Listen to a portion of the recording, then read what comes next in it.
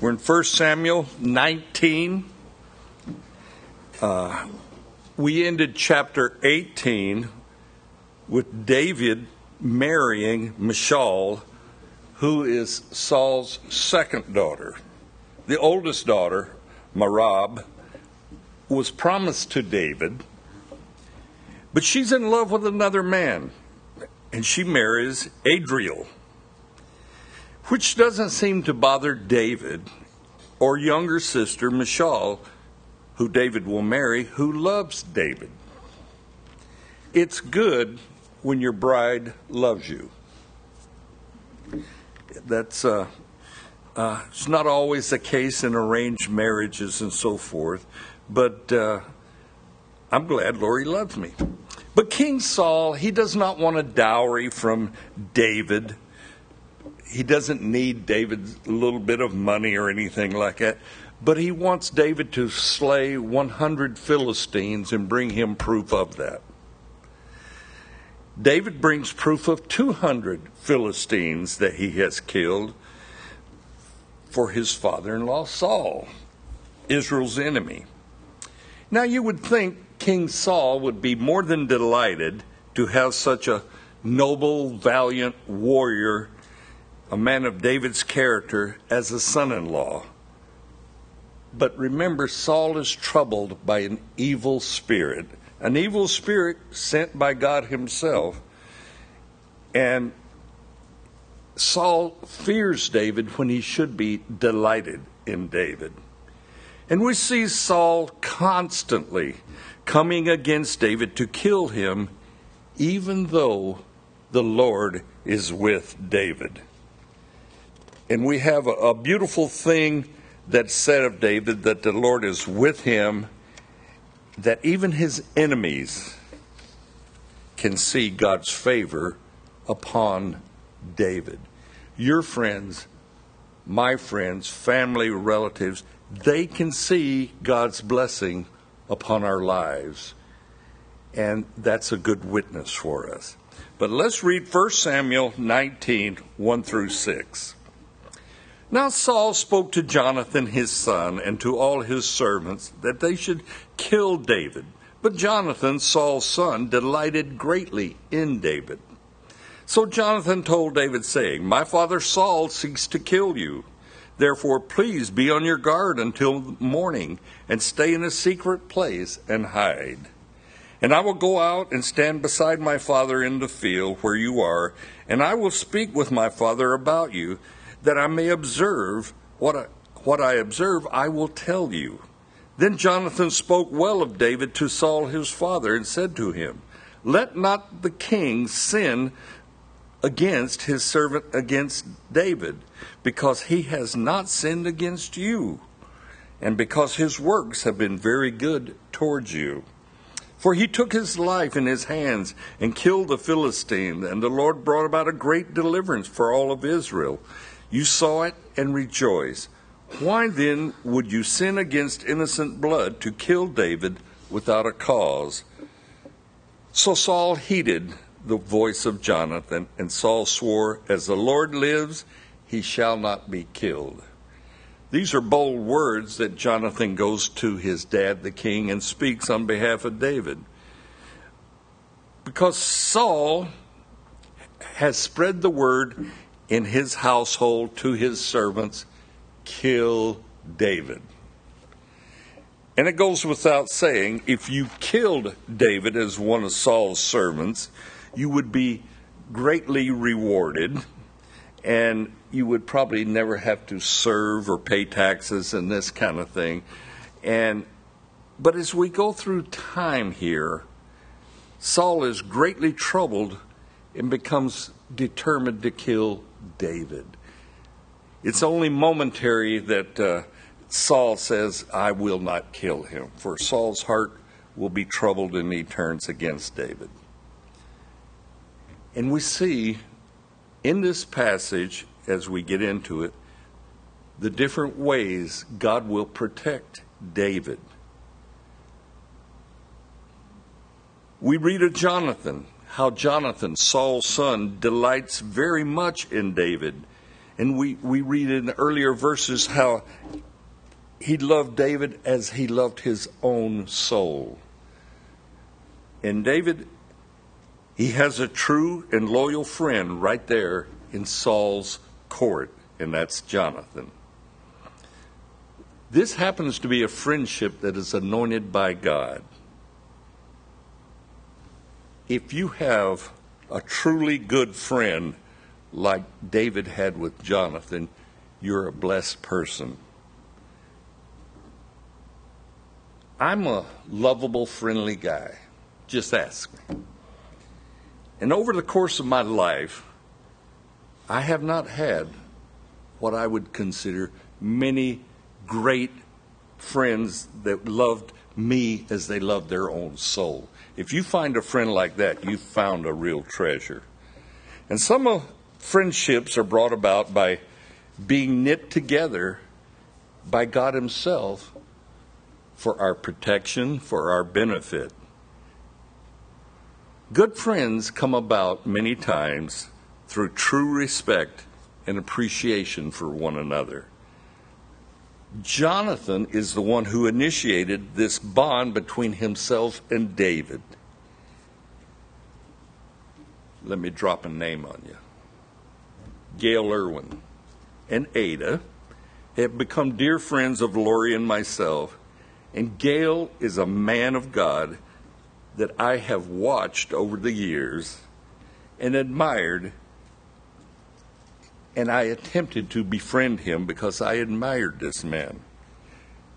Gail is a man who lives what he preaches, and that's so refreshing for any of us to see someone in ministry, because all our examples of ministers is not always a good one, but Gail is a man, he lived what he talked about. And David has his friend Jonathan, his own advocate, right in the inner circle of Saul's family. Jonathan will be David's protection. Verse 2, Jonathan finds David and tells him, "My father seeks to kill you. So be on your guard, my friend David. And I will speak to my father concerning you and let you know how serious he is about killing you." Now, Jonathan runs a real danger here. He's going to speak to Dad of the virtues of David. Now, Dad has already said, kill David. So Jonathan he's in a precarious situation there, but he's going to speak forth of good for David. And he says, David has been very good towards you, Dad. David risked his life in killing Philistines, your enemies. And remember, when you saw it, you rejoiced how David fought and killed many Philistines. And then he says, why, Dad, would you sin against innocent blood to kill David, and you really do not have a cause? Jonathan reasons with Saul. Saul listens to him, at least for a momentary amount of time here. And Saul says, okay, I swear as the Lord lives, David shall not be killed. But as we know, that's only temporary in Saul's heart and mind. Scripture tells us that we are to honor our father and our mother. It's the first commandment with a promise. You'll have a long life. But we are not to give, once we become our own adult, our own believing person, give blind loyalty to our parents if we see them issuing statements of murder and so forth. In Luke 14:26, Jesus says, if anyone comes to me and does not hate his father and his mother, wife and children, brother and sister, yes, his own life, he cannot be my disciple. Now, the hate is a comparison there. We're not to literally hate them, but we're to hate them in the way our love is to be towards God. It's a comparison thing. There is a higher call upon my life and your life than to give blind loyalty to parents who are telling us to do evil things. Jonathan and David's wife, Michal, will respond righteously to their father's commands. They know their dad is troubled by an evil spirit. And they know their dad hates David without a cause. They even know their dad wants to murder David. Jonathan and Michal, they will not be part of their dad's evil schemes and plans for David. They don't want to see David, an innocent person, being killed. But Saul, he considers his son and his daughter traitors to himself, but that's because Saul is not in his right mind. King Saul, he will have a moment or two of clarity, even in his troubled state where this evil spirit comes upon him, and Jonathan was able to reason with him, at least temporarily. But let's pick up in verses 7 through 10. Then Jonathan called David, and Jonathan told him all these things. So Jonathan brought David to Saul, and he was in the presence as in times past. And there was war, and David went out and fought with the Philistines, and struck them with a mighty blow, and they fled from him. Now the distressing spirit from the Lord came upon Saul as he sat in his house with his spear in hand, and David was playing music with his hand. Then Saul sought to pin David to the wall with his spear, but he slipped away from Saul's presence, and he drove the spear into the wall, so David fled and escaped that night. Jonathan will tell David, hey, my dad's had a change of heart, and come on back into the household and play your harp and sing your songs like you did before. And David shows a lot of courage to return to this scene that he has to be suspicious of. But David is not stupid, and he watches Saul very closely, because this is the third time Saul has tried to kill him. Now, war in Israel is a constant between themselves and the Philistines in this time period. And David goes out to war. He kills many Philistines with what they call a mighty blow. And once again, the Philistines retreat and flee from Israel. By now, the Philistines are well aware of who David is, and that he is a mighty man of war, and he comes against them and kills them. Yet they come back to battle Israel. For with the Philistines, war is a way of life. Today, the Palestinians aggravate Israel until Israel has had enough, and then the Palestinians, they're once more routed when Israel takes up arms against them. And these small wars go on constantly in the West Bank and in the Golan Heights in that area. And Israel's enemies, from the time of the Philistines until the time of the Palestinians, they're all under the direction of the enemy of God. Satan himself, I think, stirs them up to war against Israel. Now, we looked last week at the difference between darkness and light, and how sometimes our friends that are in darkness can't understand us because we walk in the light. And this will not end, this difference, until the Lord returns in his glory. Jonathan and Michal, they are being obedient to God. And they're willing to risk. their lives by their loyalty and protection of David. David, he's once again in Saul's house, and he's playing his harp and he's singing. And Saul, who is oppressed by this evil spirit, and he tries once again to kill David. This is the third time he's tried to kill David with the spear that's in his hand. He tries to, as it says, pin David to the wall. But David has learned not to turn his back on Saul. And he avoids the spear and he flees out of Saul's household.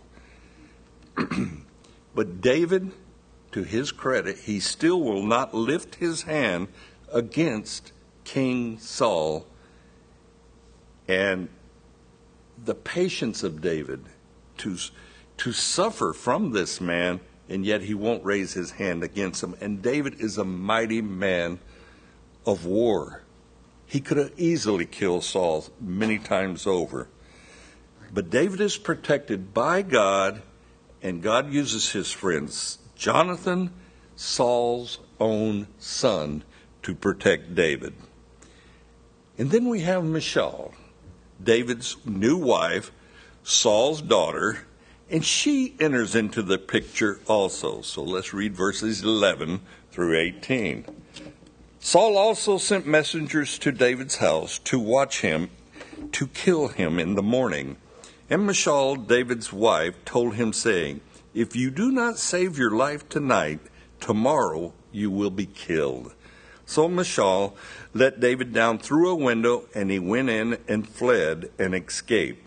And Michal took an image and laid it in the bed, put a cover of goat's hair on its head, and covered it with clothes. So when Saul sent messengers to take David, she said, "He is sick." Then Saul sent the messengers back to see David, saying, "Bring him up to me in the bed, that I may kill him." And when the messengers had come in, there he was in the image in the bed, with a cover of goat's hair on his head. Then Saul said to Michal, "Why have you deceived me like this, and sent my enemy away so that he has escaped?" And Michal answered Saul, "He said to me, 'Let me go, why should I kill you?'" So David fled and escaped, and went to Samuel at Ramah, and told him all that Saul had done to him. And he and Samuel went and stayed in Naioth. Saul, being the great father and family man that he is, will now seek to find David, who has fled from him. David married Michal, Saul's daughter, and remember, Saul was willing to kill his own son Jonathan when he made a vow, whoever tastes of any food, I'm going to kill him, as we chase our enemy. And now he is attempting to make his own daughter a widow by murdering David, her husband. Hear the warning by Michal to David, and that's in verse 11. "If you do not save your life tonight, tomorrow you will be killed." Saul he's a despicable character. His own family now sides with David to save David's life. Michal takes what we would call a mannequin, and she puts a little goat hair on it and puts it in her and David's bed. And Saul's guard come, and they see this mannequin, and Saul is told David is sick. Verse 15, Saul declares, "Bring David in his bed to me, that I may kill him." But Saul, he discovers David has escaped him again. And this time, it's his own daughter who has helped David. But that's her husband. Saul expects blind loyalty from Michal. "Give up David. Give up your husband so that I can murder him." In Michal, she can only say, "Hey, I had to tell David to flee because if I hadn't have told him that, he would have killed me, Dad." She's trying to protect herself. And David, he fled to Ramah, and where Samuel the prophet resided. Then Samuel and David went to Naioth, a village in Ramah. And this is where all the prophets to be gathered. It appears that Samuel would minister. He kind of had his own seminary going there, how to raise up prophets and so forth. And that's where David escapes to. Have you ever had family differ with you on what is right and wrong? I have been told by my own dear Christian mother, Don Hawkins, you can go home now. Because like Michal and Jonathan, I sided with my stepdad when my own mother would be what I call unreasonable with my stepdad. My stepdad was a good man. He was a good Christian man, whom over the years I learned to love and appreciate. And it bothered me that my own mother would be so critical, so unloving to my stepdad. Al, that was my stepdad, he would take my mother's abusive words. But when I would go visit and I was around them, I could not handle this. and I would say things, and therefore there was tension between my mom and myself. And I would ask her, why do you treat this man who loves you so shamefully? Mind your own business, Don Hawkins. That was my mom's words. But before my stepdad died, and he had heart problems for about a year before he died, I got to witness my mother being loving and kind to my stepdad. And after his death, I told my mom, it was good for me to see that you really loved my stepdad, or Al. It was good for me, because I would probably be bitter towards you if I hadn't seen you give him love in the last days of his life. But I understand, up close and personal, how Michal and Jonathan befriended David because Saul has become a tyrant. And he wants to kill David. And David has only been loyal to King Saul. For several years, my mother was bitter towards me that I would side in with my stepdad when I heard her abuse towards him. But God, in all his wisdom and knowledge, he has placed Michal and Jonathan, Saul's own children, in the life of David to befriend him and protect him from their own father. It is never wrong to behave and act lovingly for righteousness' sake, but it's not always easy. To choose to plot against their own dead, King Saul, was an act of righteousness on the part of Michal and Jonathan. And yet they're Saul's kids. When situations of unrighteousness, even murderous attempts by their dad towards David, they stand up and are David's protection. God has called you and me to be children of light. We're to be lovers of righteousness. Never allow yourself to be part of an evil scheme of unrighteousness, even murder, and even though it may come through family. Jonathan and Michal follow God at the risk of their own lives to protect David, whom they just happened to love. And it was a righteous act on their part. Stand up for what's right. It has its own rewards. And we live in a world where different ministers are even afraid to talk about sin, are afraid to talk about unrighteousness, and it's be all you can be is the message that comes from many pulpits now.